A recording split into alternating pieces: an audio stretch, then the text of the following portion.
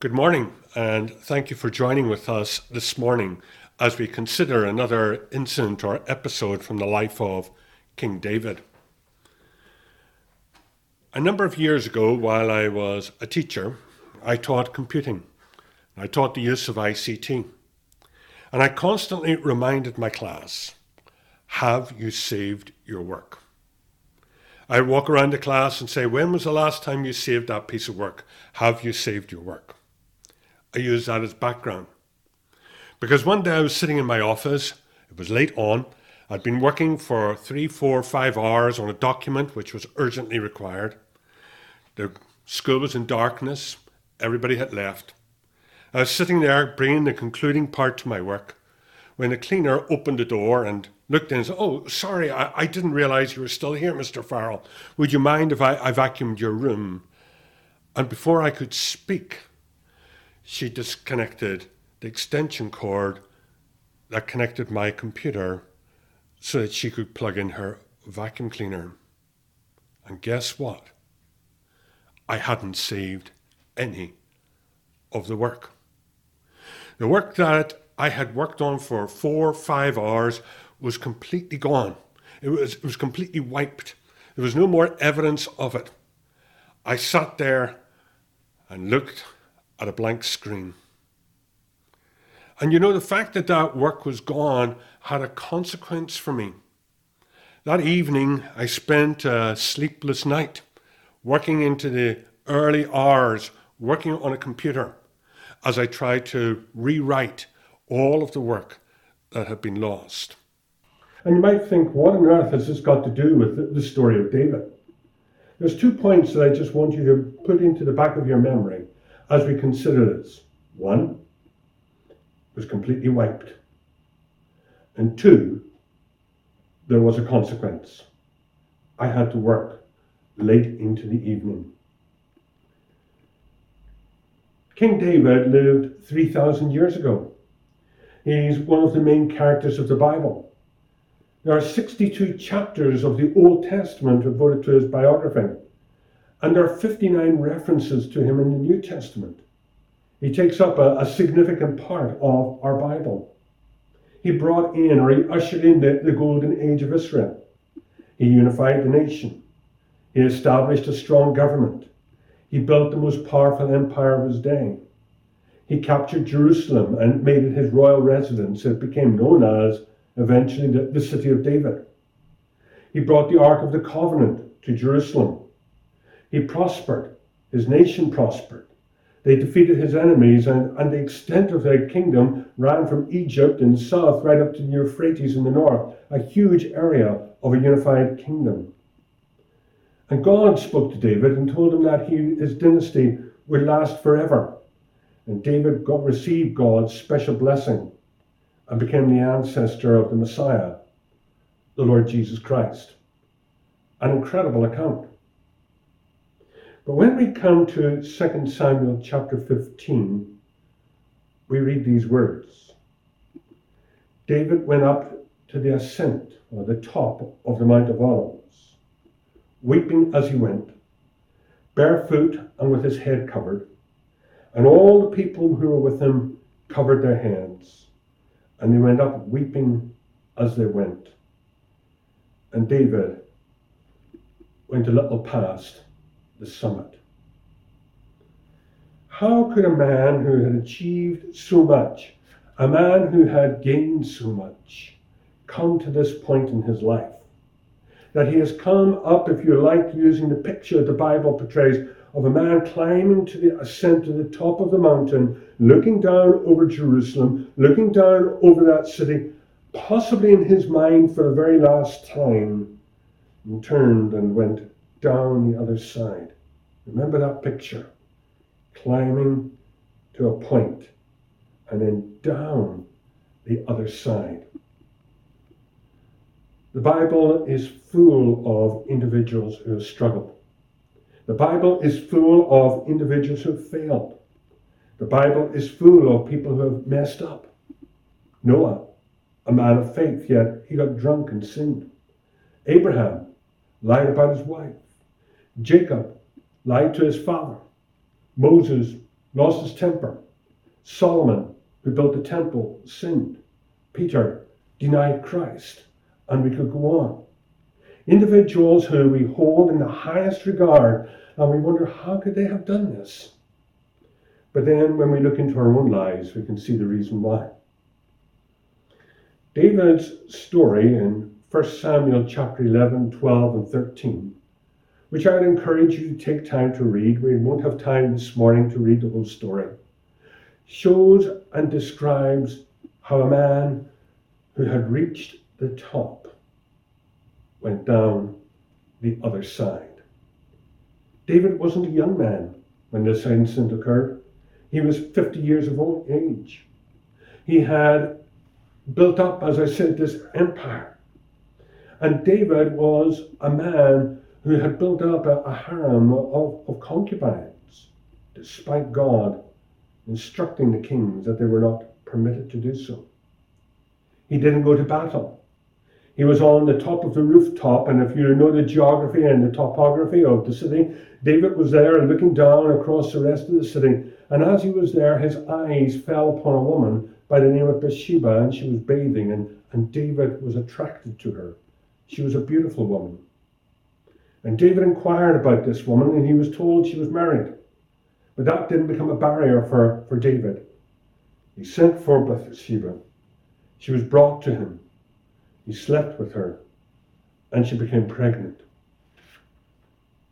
As if that wasn't bad enough, as if that wasn't enough to jolt David, David then arranged that the husband of Bathsheba, Uriah, would be taken and brought home, hoping that he would sleep with his wife, that they would conceive, or that it would seem that they had conceived, and he would be able to step aside from this terrible incident. But Uriah didn't do so, didn't cooperate. And Uriah was then sent back on to the battlefield.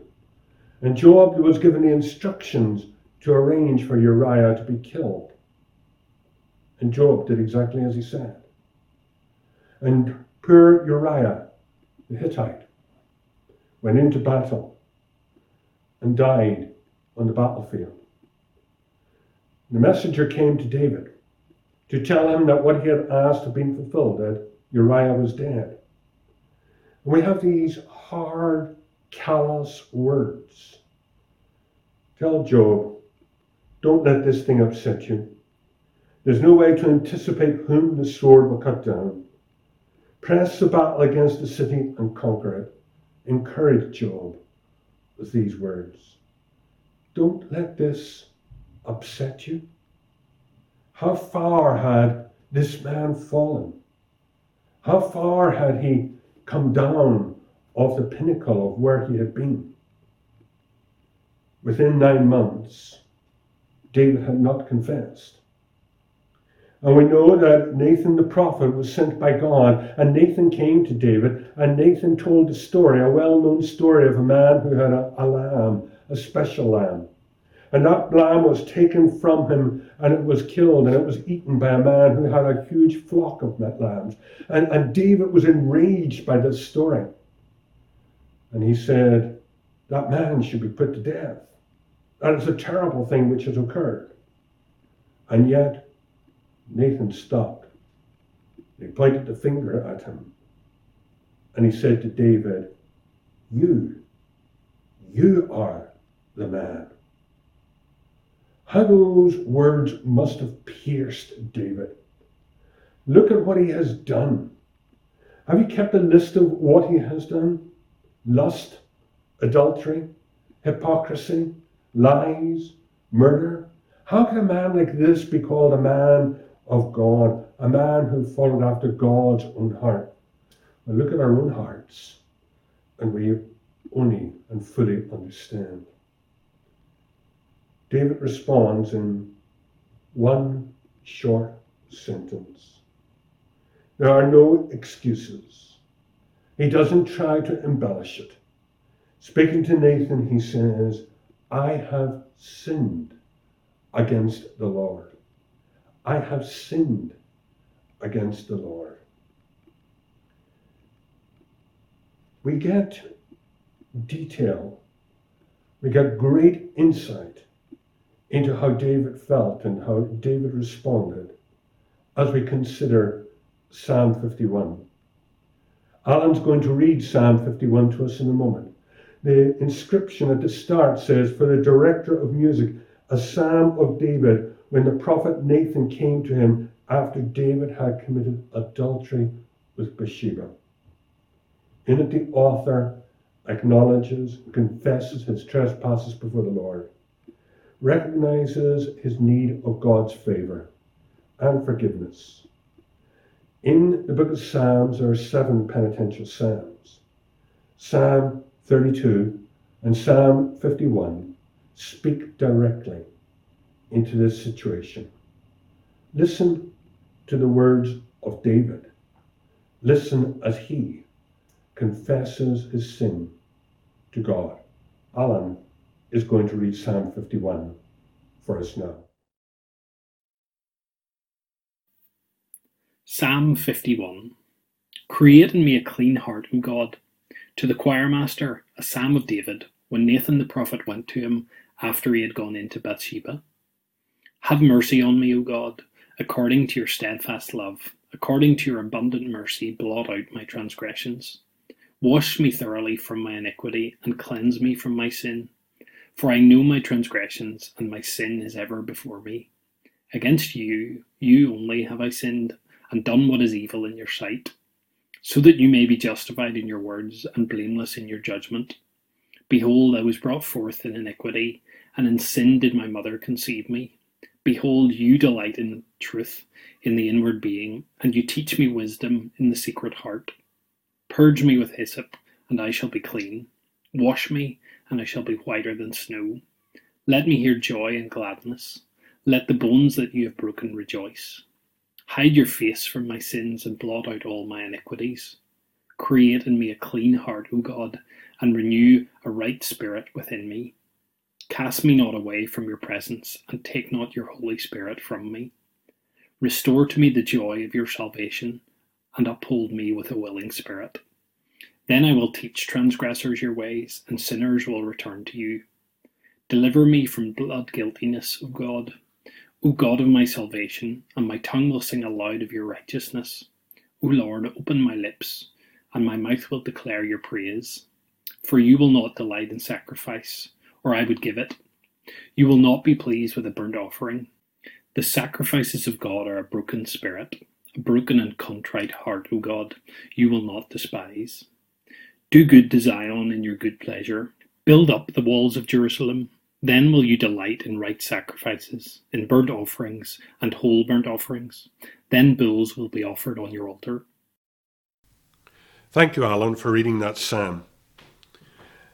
The first verse of the psalm is a plea for mercy. Have mercy on me, O God. Blot out my transgressions. Wash me thoroughly from all iniquity. Cleanse me from my sin. Within these first 5 verses of this psalm, David actually uses virtually every word there is to describe sin in the Hebrew language. He talks about blotting it out. He talks about washing it away. And he talks about cleansing it. He says, God, remove my sin. Blotting out refers to the wiping out or taking the ink off a papyrus that had been used. Because the ancients valued papyrus so often, when a papyrus had been taken, they could take a sponge-like material and they could wipe it and the ink would disappear and the papyrus was clean. There was no record, it was gone. That's the word that David's saying. Completely take that record away from me. Wash me. That whole idea is of being cleansed, of dirty clothing being removed, of the stains being taken away, of the whole dirt of sin being removed from a person. And then cleanse me, the phrase that he uses there, talks about the treatment of a special metal, a pure metal like silver, where you take the dross off and you take it away and you're left with that which is pure. And this resonates time and time again throughout the psalm. Blot out, wash away, cleanse me. You'll see it at least twice within the psalm. as David confesses his sin, as David comes before God and says, God, remove in totality. I come to you. I plead on your mercy. Please remove my sin. Warren Wiersbe says that there are three things in Psalm 51. He says David commences the psalm by saying, forgive me. And then he says he moves on to say, cleanse me. And he finishes by saying, use me.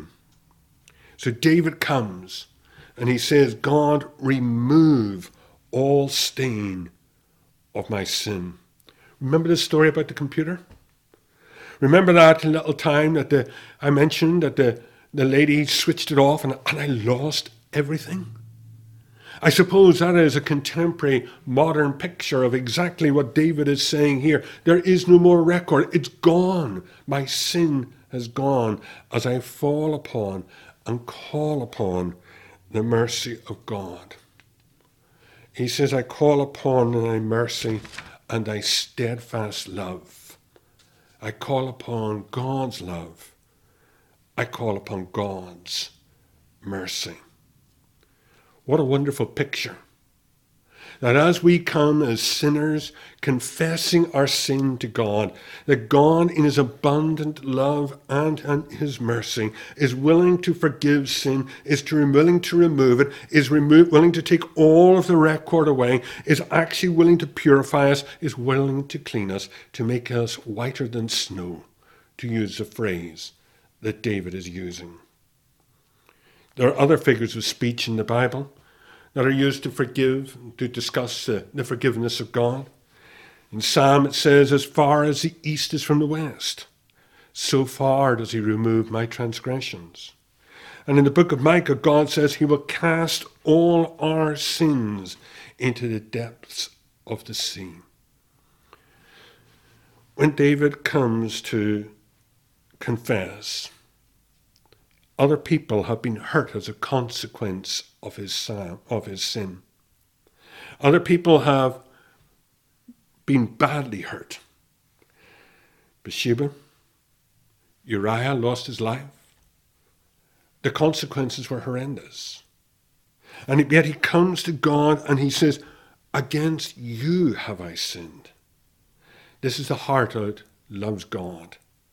He understands that others have been damaged, but the issue of his sin is between him and God. And when we come with our sin, we confess it to God, and God is love.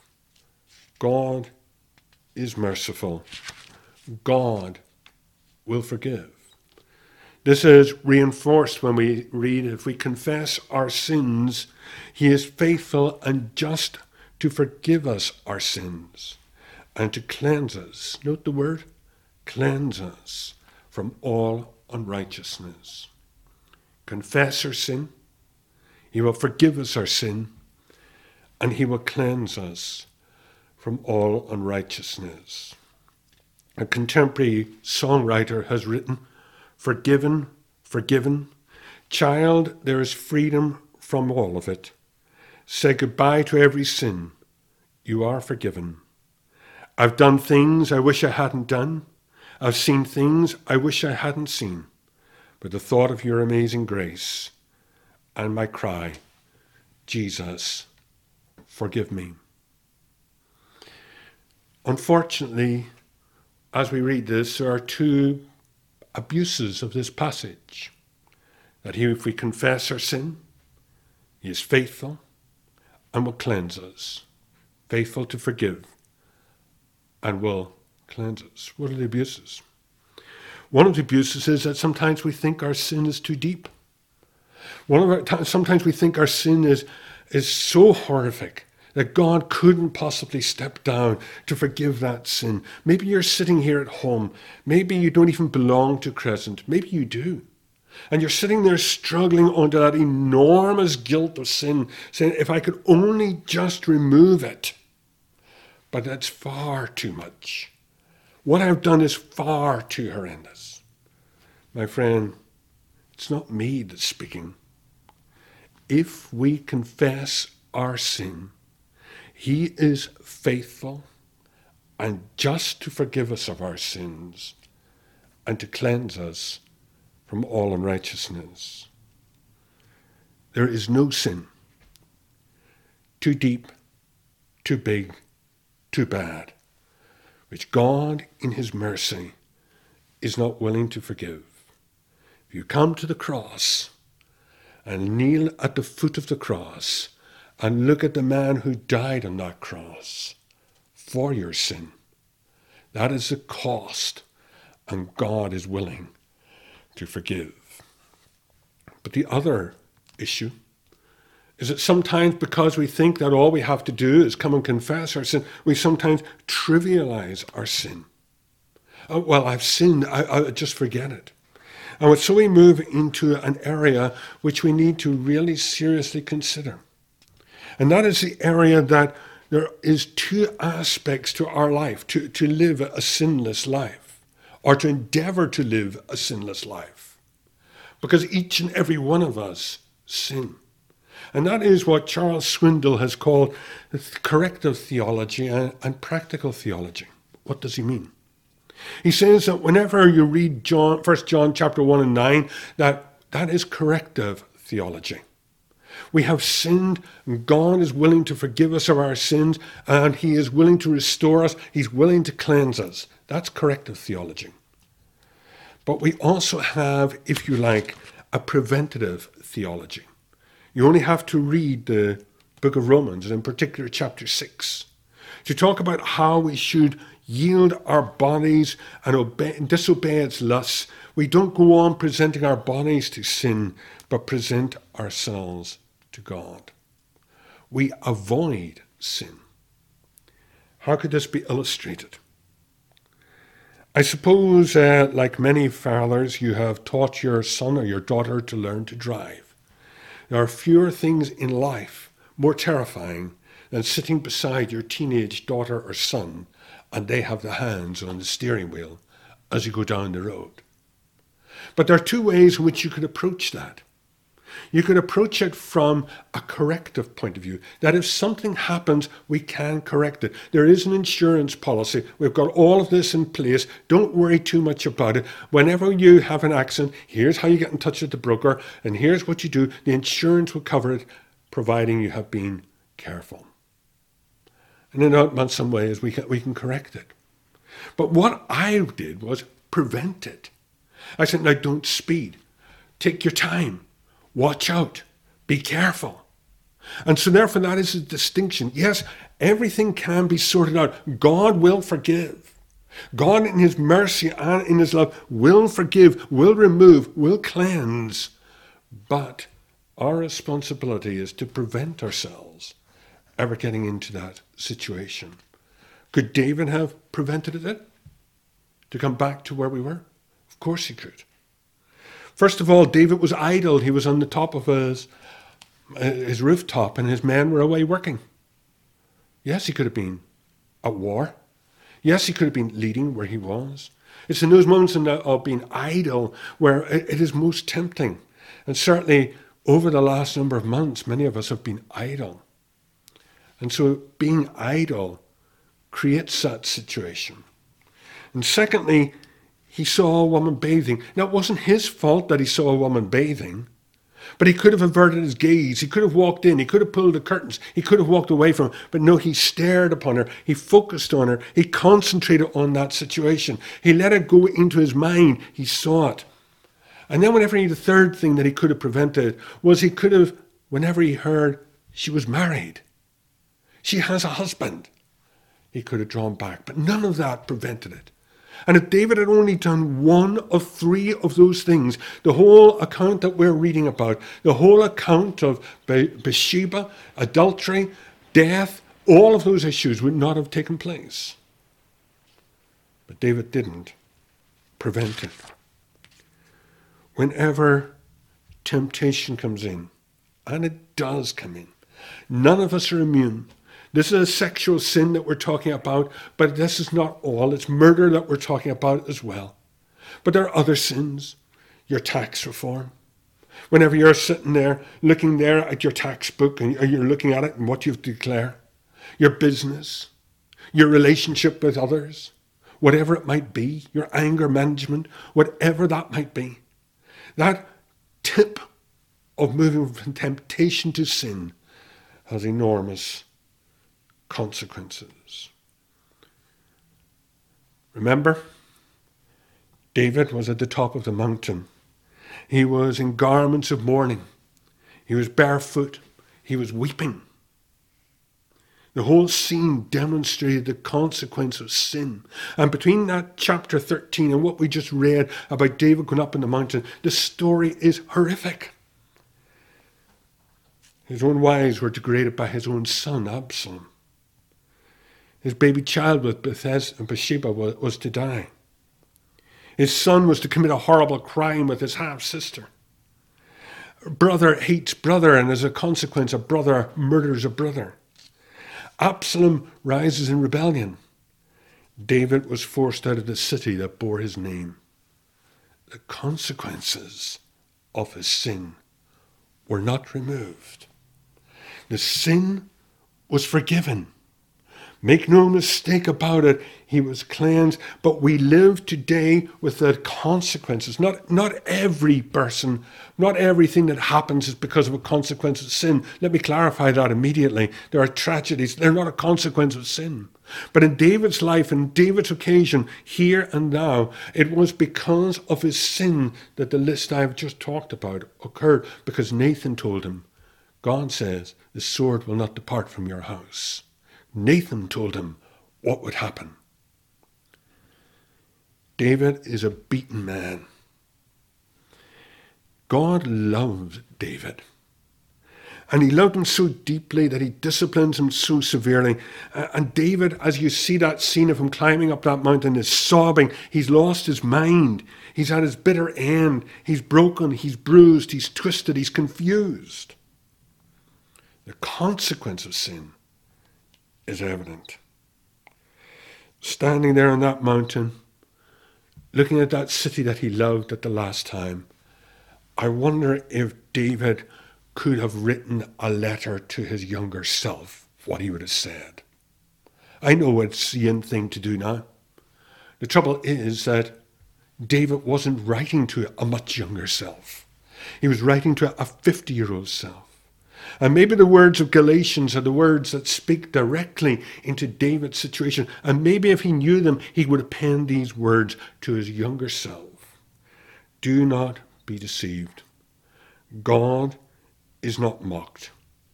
Whatever a man sows, he will reap. Consequences to sin. And to summarize, David sinned. He came before God and he repented of that sin. I have sinned. Psalm 51 acknowledges that sin, recognizes that sin, realizes that God will forgive him of that sin, and he's forgiven of that sin. But David, for the rest of his days, lives in the consequence of that sin. This is quite a solemn topic we've considered this morning. And while I'm talking to you, I'm equally talking to myself. As I reflect on my life, if I could write my letter to my younger self, what would I have written? What would you have written? But can we finish where we started? The computer was switched off. All record was gone.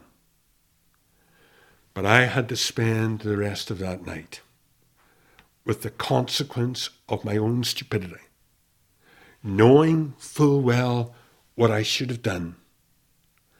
I didn't do it. And the consequences lasted for a matter of days. David knew what he should do. David didn't do that. He committed a sin. Yes, his sin was wiped, but the consequence lasts for the rest of his days. I trust that God will speak into each of our lives, challenge us, and renew in us the reality that sin can be forgiven and that we can stand cleansed before God, and that God will give us the grace and the ability, the courage and the strength to live with the consequences of what we have done. Let us close in prayer. Father, we come into your presence. We thank you, our Father, for your Son, the Lord Jesus Christ, through whom and by whom we have forgiveness of sin. If there are some who have been listening in this morning who have never come to that point of placing their trust in the Lord Jesus Christ as their own and personal Saviour, may they come and kneel at the foot of the cross for sin to be washed out, for it to be blotted out, for them to be cleansed. We thank you that you are a God who forgives our sin. And Father, we pray for those who are living with the consequence of a sin, the regret of that action, the regret of what they have done. If only, if only, if only. We pray, Father, that you would speak into their lives, that you would challenge them, give them the strength, the grace and the ability to do as David did at the end of Psalm 51, to allow God to use him. And so, our Father, we thank you for this time we have spent. In the name of your Son, the Lord Jesus. Amen. Our service is over, but we're going to conclude with a hymn, a well-known hymn, And Can It Be That I Should Gain an Interest in the Saviour's Blood? And we're going to sing this song together and hymn together.